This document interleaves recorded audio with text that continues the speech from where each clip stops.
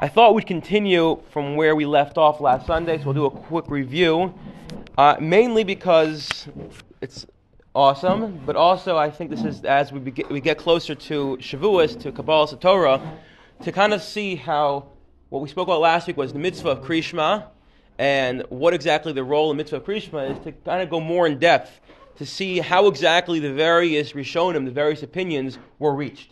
And this is a shiur that can take hours because there are so many different proofs that are being thrown around and rayas from various Gemaras and inferences, etc. We don't obviously have time for that, but I want to go through a couple of them because, again, it's a real immersive engagement with Talmud Torah to see really how profound and deep it is, but also how sometimes I'll get up here, I'll say, okay, the Rambam says this, the Rashba says this, the Ramban says this. Whoa, how do we know? Where do they get it from? And why all three of them disagree? So to go through, I guess, some of the logic and some of the svaras behind it, again, that's what learning Be'in is, if you will. Last week we discussed there's a mitzvah of Krishma. That we know. The mitzvah of Krishma is found in the Torah. We say Krishma twice a day. However, we noted, based off the sheet of Bali Tosfos, he thinks there's no mitzvah to Oraisa to say Krishma. So what's the mitzvah? You should every day learn, you should say something in the morning and at night. Either it was Limud HaTorah, or it could be, and this we saw, the Minchas Chinuch pointed out, it could be there's no prescribed mitzvah of Krishma, of these are the psukim you have to say. Rather, we have to say some sort of learning in the morning and at night, which in and of itself is a way of accepting upon ourselves the yoke of heaven. And along came Chazal and said, no, actually, we want you to say these specific psukim, these specific parshios, although the actual institution was on a D'Rabbanan level, it fulfills a D'Oraisa. I believe the way I once heard Rabbi Yonas and Sachs say it over, I grew up in his shul, Passaic. Anyone here familiar with him? Rashiv and Landers, probably one of the biggest Talmidei Chachamim in America. He's unbelievable. He said there are two types of mitzvahs when it comes to words. Sometimes the Torah demands that we say a specific formula, and like, for instance, Vidoy, Meiser, etc. And sometimes the Torah says, these are certain themes you have to hit upon, and you can formulate the words. For instance, you want a bench, you have to thank God for the food, thank God for the land of Israel. What exactly are the words you're going to use? So that Chazal came along and said, no, Hazon HaSakol, etc. So we have those two. So in a way, it could be that the machlokas here comes down to, was it that the Torah said, hit upon these themes of accepting upon yourself the yoke of heaven. How you're going to do that, that's up to you. And then Chazal came along, the sages came along and said, say these psukim. Or perhaps, no, it's the Torah is telling us every day you have to say these, prescribe these specific psukim. So that was one. Maybe it's not even anything. We then saw a couple other shitas. Maybe the mitzvah d'oraisa of Krishma is just the first pasuk, Shema Yisrael Hashem Elokeinu Hashem Echad, which in a way we said would make a lot of sense because what's Krishma? It's accepting upon ourselves the yoke of heaven. We saw another shita that said maybe it's the first parsha. We saw another shita that said no, it's the first two. Then we saw the Rambam who implies it's all three, and we'll see what goes even beyond that. So that was what we saw. So how did everyone arrive at the respective shitas? What's going on here? So that's what I want to explore today. Let's go with the first pasuk. So the Ramban totally when he's talking about a totally different topic, he throws in it's only the first pasuk. Shema Yisrael Hashem Elokeinu Hashem Echad. Why would that be? And the Rashba says that as well. So again, from a mipi svara, it makes sense from our logic. If Krishma is about accepting upon yourself the yoke of heaven, well, how do you accept upon yourself the yoke of heaven? You say God is one. God, I believe in God of Israel, etc. That's it. But what's the source? So there's actually a Gemara in Sukkah. The Gemara in Sukkah says, I believe it's in the fourth parak, when a child begins to talk for the first time, you teach it certain things. You teach it Torah, and that is, you say Torah Tziva Lanu Moshe, and you teach it Shema. First thing you do is teach a child Shema. What is Shema? Says Rashi, Shema Yisrael Hashem Elokeinu Hashem Echad. Meaning to say, you have to teach it the Torah and teach it Tefillah. What's this tefillah going to be? It's Shema Yisrael Hashem Elokeinu Hashem Echad. You teach it to accept upon itself the yoke of heaven. So says the Pri Chadash, this is the source for Krishma being the Raisa of only the first pasuk, because Gemara says explicitly, teach your child Shema Yisrael. The first pasuk is Shema, and that's how it accepts upon itself the yoke of heaven. Okay, makes a lot of sense. The issue is as follows. Rabbi Soloveitchik points out that according to, why am I not in silent mode? I'm sorry.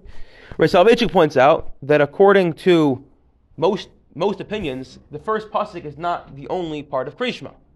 And if that's true, so what are we accomplishing here? Because he says as follows: when it comes to the mitzvah of chinuch, when it comes to teaching our children how to act, which is a mitzvah possibly d'oraisa for the father, maybe even for the mother, that we have to teach our children, there's a famous question that's asked. We may have touched upon this last year.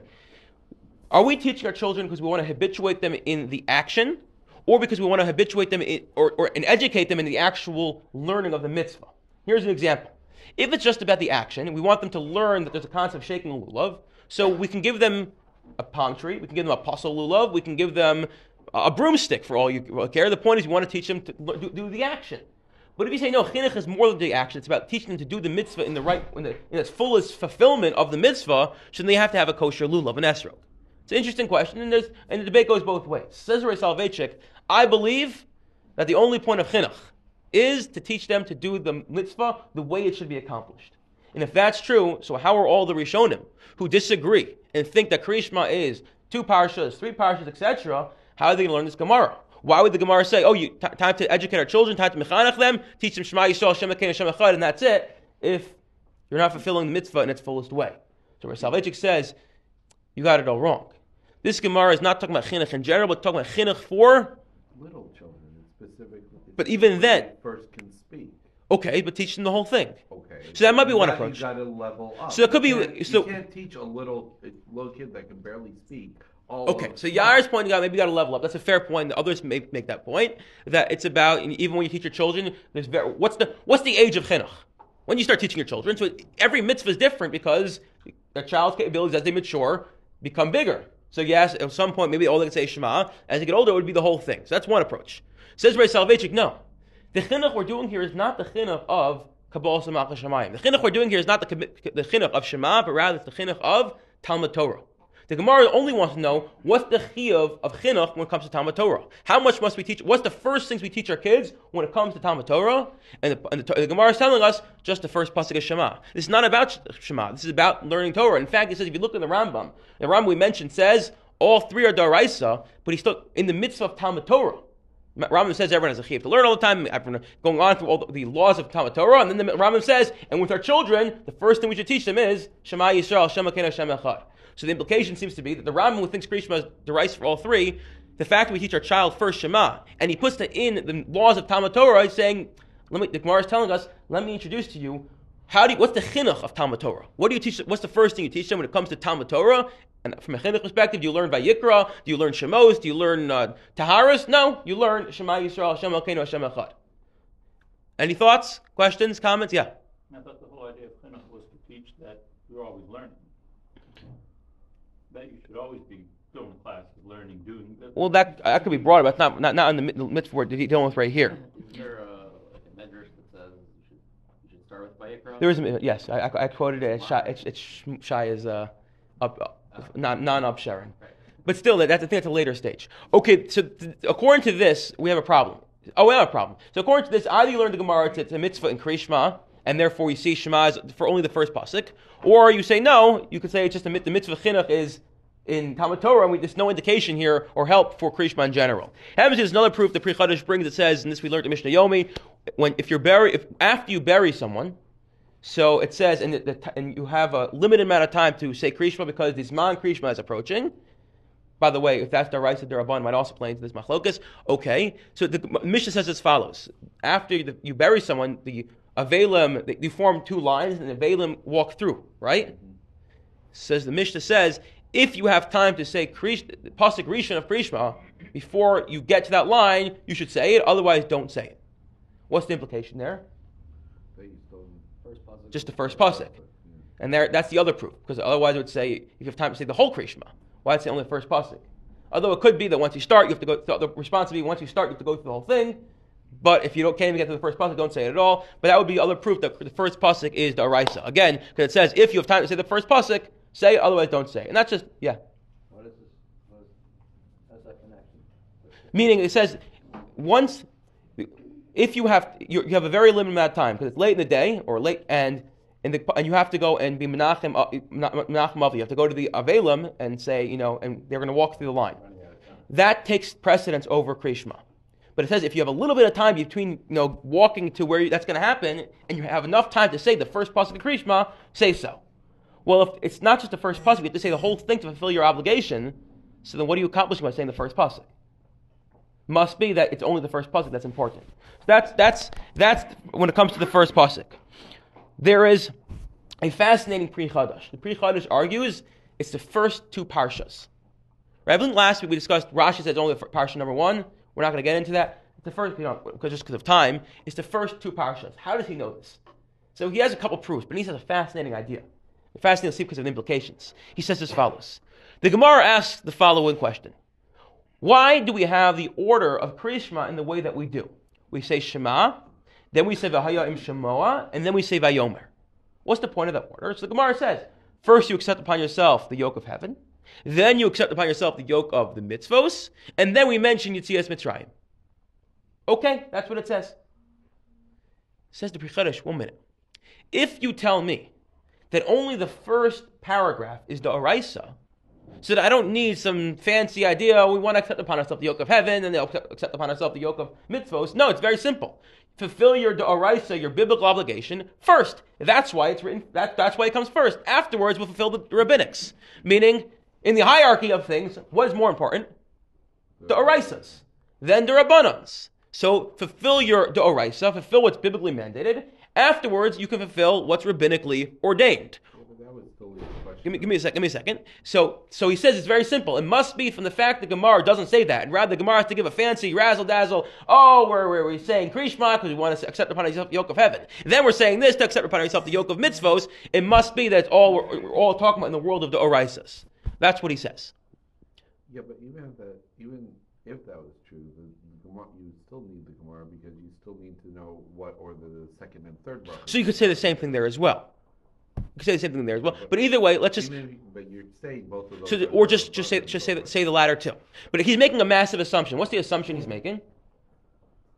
That when there's a hierarchy between the Oraisas and the Rabbanans. That there's a hierarchy between when it comes to things that are biblical versus things that are rabbinic. The Shagas Aryeh. The Shagas Aryeh is an interesting sefer. It's considered a Shalos and Shuvas, a question and answer sefer. The only thing is that the Shagas Aryeh asked himself the questions and answered them. Makes it easy when you don't know all the answers. But he asks his own questions. So it's written like is Krishma to Oraisa? Like no one's writing that to a rabbi. He wrote that it's Krishma to Oraisa. So in a very long essay, he argues and says when it comes to Durabanans and Oraisas, we don't put this hierarchy in place. That only when you have when there's things on the same level, both the Durabanan or both the Doraisas, then we can start saying, so which one comes first? But when it's Doraisa Durabanan, we're not working within those rules. And what's his proof for this? He says because there's a Machlokas Beis Shammai Beis Hillel, Friday night, we say the bracha of wine, and then we say the bracha of Kedushas Hayom, of Kiddush. Well, Kiddush is Doraisa. The wine is only Durabanan. Surely the Kiddush should come first, and then the wine. So the Shakasari, the reason it doesn't come first is because when we're working within Darabanan and Daraisas, we're not going to start saying, oh, Daraisa always comes first. That's not a value at that point. Interesting idea, no? Doesn't it count like that then? That's. I mean, that the implication is that the Daraisas are more important than the Ramonas. But when it comes to clash, first of all, even within that, it's unclear if Safek Daraisa L'Chumra is not that's biblically ordained. It could be that's only Rabbanan. That's Machlokas Rambam, Ravid, and a lot of other people. But I think what he's driving it is. Even if it's the Rabbanan, that principle, but it's still. Okay, you're right. So it comes along with Tzlach. Anyone know who the Tzlach is? Tzlach was Rabbi Yecheskel Landau, otherwise known as the Nod of Yehuda. Tzlach was Sefer on the Gemara, Tzil Nefesh Chaya. It was in memory of his mother Chaya, so that's what he called it. So he says, with all due respect, Rav Shagas Aryeh, no. Dr. Elliott is saying over here. When it comes to Darabanans and Daraisas always take precedent. Not Darabanans. So much so, this is what he said, because what emerges is an amazing Chiddush. Why is it then? The Shagas Aryeh said, if you think that his proof was, on Friday night, we make Kiddush, we say Darabanan first, then we say Daraisa. It should be the other way around. What does he say? What happens in Shul? During davening, we make Kiddush effectively. We say Vayechulu. We bring in Shabbos. So because in Shul, we already make quote-unquote Kiddush, we fulfill our biblical obligation in Shul, not with a cup of wine, but just through Shmona Esrei of saying now it's Shabbos. So we leveled the playing field, because now when we get home, everything's Derabanan.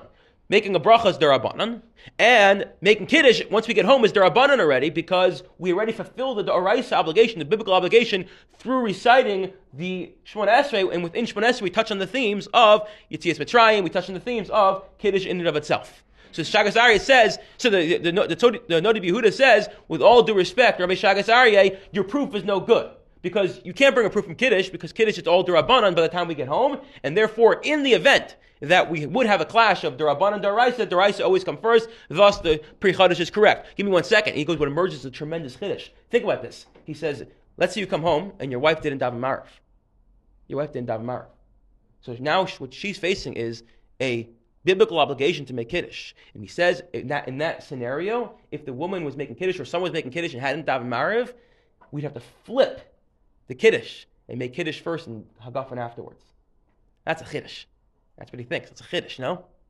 Why don't we do it? Why don't we do it? We don't do it. The woman's obligated their rights to say Kiddush, and why is it a Kiddush?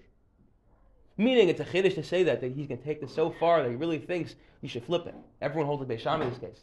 It's an awesome Kiddush, but that's what he says. But He's just saying the rights comes before the Rabbanan. he is saying that. Right. So, but again, why would apply it? We do man. Well, the question is, sometimes you can have a svara, but then start applying a place. You start seeing how it really can change things, can change halacha l'maisa. We don't pass in this way, but what emerges from here now is we've just, according to the Pri Chadash, he has a proof. Why? What's his proof? That Krishma, the first two paragraphs are D'Oraisa, and because otherwise you wouldn't need a fancy razzle-dazzle explanation from the Gemara to say why Krishma, the sequence of Krishma, because it's all in there. Okay, let's do one more. Comes along the Rambam. The Rambam says all three are D'Oraisa. Here's the problem. The Rambam also says that in one place, Safek Kara Krishma. If you don't know if you said Krishma, go back and recite Krishma, right? As you just said, Safek D'Oraisa L'Chumra. Whenever you're in doubt on a biblical thing, you go back and repeat it. The issue is the Rambam says Safek Kara Krishma. You don't know if you said Krishma, so it makes sense to say go back and say Krishma. He says go back and make Krishma with the brachas. Now that's a problem because we know brachas are only D'Rabbanan. Brachas are only D'Rabbanan in general, and look anywhere else in the Rambam. Whenever the Rambam says Safek do something, he doesn't say make the bracha because Safek D'Rabbanan lahakel. More than that, one can even argue a bracha is a Safek bracha levatala. It's taking God's name in vain, which is D'Oraisa. So why in the world, if you look in Hilchos Sittas, Sukkah, I believe, all these places the Rambam says don't make the bracha again, just do the action again. But suddenly when it comes to Krishma, he says do Krishma with the brachas. It's pretty intense, no? I mean, unless you hold the brachas are part of the mitzvah itself. So the Kesef Mishnah points out, something to Yair is saying, although I need to know why, that it must be that the tikana, the gezerah, when Chazal said you say Krishma again, it includes with the brachas, that somehow they baked into Krishma, they built into this takana, Krishma, the brachas are an integral part of Krishma, so much so that we say Safek, you don't know if you said Krishma, go back and say it with the brachas, despite the fact that it's a bracha levatala, despite the fact, generally we say Safek brachas lahakel. That's a very interesting point. Why would that be? Why would it be that out of all the other places in the Mishnah Torah, when the Rambam says, Safek, do this, only do the action, don't do the brachas, but when it comes to Krishma, with the brachas, what's unique about the brachas of Krishma? So the Kesef Mishnah leaves it at, it must be, it's part of that takana. You look at the Mishnah Berurah, he says, must be, it's part of that takana. But I want to know why. So I had the following Kiddush. I went to Rabbi Sachs, I saw him 2 weeks ago, I was there for Shabbos, I told him what I thought, he told me he wrote it in the Sefer already, so I can't get credit. There's something unique about the brachas of Krishma, different than all other brachos. And it's as follows. What is the point that we said? What is the point of Krishma? Krishma is Kabbalah Samach Hashemayim. Right? We brought a raya from Rav Chaim last week. Rav Chaim Soloveitchik said, why does the Rambam not count the mitzvah of Zechira? Yetzias Mitzrayim. Mention Yetzias Mitzrayim is a separate mitzvah, as an independent mitzvah. And he said because Yetzias Mitzrayim is all about recognizing God took us out of Mitzrayim, therefore accepting upon ourselves the yoke of heaven. So he says the Rambam does in fact count the mitzvah of Yetzias Mitzrayim every day. It's part of the mitzvah of Krishma. Krishma is accepting upon ourselves the yoke of heaven. If you think about it for a moment, what does that mean? That means we acknowledge God created the world. That means we acknowledge God gave us the Torah and God commanded us with the Torah. What is the brachas of Krishma? Yotze Ar V'Arechoshech. God created the world. Ahava Rabbah, God gave us the Torah. Brachos of Krishma are all basically, essentially, a continuation of accepting upon ourselves the yoke of heaven. That really the brachos of Krishma, just like Krishma, it's the same goal. It's the same goal, and therefore, because it's the same goal, we say it's part of the same takana. So if you don't know if you said Krishma, go back and say Krishma with the brachos. So this is all good and well, except one thing, Hashkivenu. Right? Hashkivenu, we basically say, we're praying to God, say, save us from the terrors of the night. Where is the accepting upon ourselves the yoke of heaven there? So at this point, I said to Rabbi Sachs, perhaps one can say as follows. The Rambam points out that although we have Birchas Krishma, we have this man of Krishma, we're supposed to say Krishma at night. In the event we didn't say Krishma, and it comes to Amud HaShachar, the sun starts to come up, the first dawn begins. He says we can say Krishma with the brachas for night, but leave out Hashkivenu because it's no longer night. So I said to Rabbi Sachs, perhaps, this is a Chiddush, my Chiddush, perhaps the Rambam is telling it is Hashkivenu is different. All the brachas of Krishma, that's all about accepting upon ourselves the yoke of heaven, and therefore, in the event we don't know if we say Krishma, go back and say Krishma with the brachas, which are also the same goal, the same intention of accepting upon ourselves the yoke of heaven. But maybe the Rambam would say, Hashkivenu, don't say. Why? Because Hashkivenu is not like the other brachas of Krishma. Hashkivenu is just a bracha about the night. We happen to situate and put it there. And therefore, in the event it's not night, you don't say it. And therefore, maybe my chiddush would be, the Rambam will also tell us, Savikar Krishma, go back and say the brachas except for Hashkivenu. But what emerges from here is this third shita, is not only are all three parshas are daraisa, but part of that takana is all three parshas are daraisa, but also the brachas of Krishma are daraisa because they have the same goal, and therefore Savikar Krishma. Go back and say it with the brachas. Just a quick review. We saw today Shitas Tosfos, which says, well, at least Tosfos in multiple places in Shas, Menachos Sota, few places in Shas, I think brachas as well. Krishma is Durabanan, as in the actual takana to say Krishma is Durabanan, but through it we fulfill a Doraisa of accepting upon ourselves the yoke of heaven. We saw the Shita of the Rashba, the Ramban, just the first pasuk is Doraisa, right? And we saw proofs as well from the Gemara in Sukkah, where Salvechik didn't like that. We saw proofs perhaps in the Gemara in Brachos about someone who's at a funeral, and then we had this amazing, we had this Pri Chadash, it says just the first two parshos of Daraisa. His proof was, the Gemara said, had to give us a reason for the order. We wouldn't need a reason if one was Daraisa, one was Darabanan. Shagazari disagreed and said, no, you still need it because we don't, when it comes to Darabanan and Daraisa, we don't have this equation. And then we saw the Slachos, and we do have it, which had a fascinating chiddush when it came to Hagafen on Friday night, or Yom Tif, perhaps. And then we saw the Rambam, which says Savikar Krishma, includes the brachas as well, because we want to say, Shtikal my chiddush, by Sachs' chiddush, that the brachas of Krishma have the same goal as Krishma, and that's accepting upon ourselves the yoke of heaven. I wish you all a wonderful week.